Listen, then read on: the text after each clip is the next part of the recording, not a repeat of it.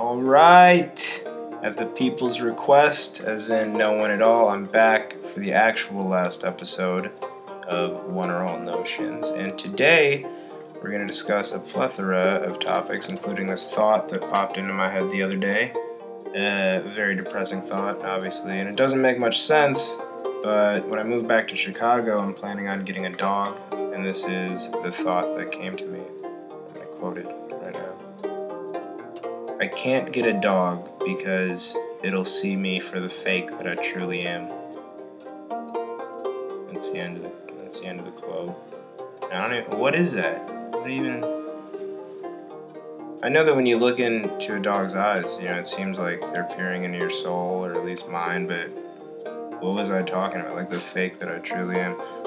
What would I be faking? Like my existence as a whole? Hopefully, if I'm just sitting on a couch watching TV with a dog, I'm not faking anything. Who knows?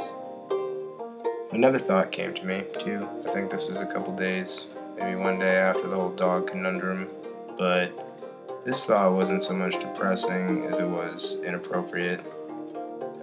It's in the form of a question. And the question isn't too terrible itself, but whatever the answer is, I think that's a real issue. So, without further ado, here it is. If you had to live among one ethnicity for the rest of your life, what would it be? I think that when I thought up this question, it was a bit more extreme, too. Like, if only one ethnicity could remain on planet Earth, what would it be if the choices were up to you or me? And yourself excluded, obviously. Hopefully that doesn't get too messy.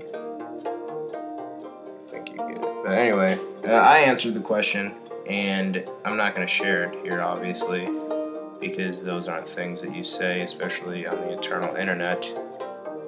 Might run for office one day. You never know. Just one bored president. The problem, though, it's not that I'm always bored. I never feel bored, necessarily. I just don't really feel anything besides paranoia and hunger. Sometimes I get giddy inside, but that's pretty rare. Maybe times will change, though. I'm sure that they will. Okay, well, I think that this is me. The metaphorical cab going this way while you're going in a limo the other way. Maybe vice versa. But limos these days, I think, need an update. Even the new ones seem a little outmoded. Alright.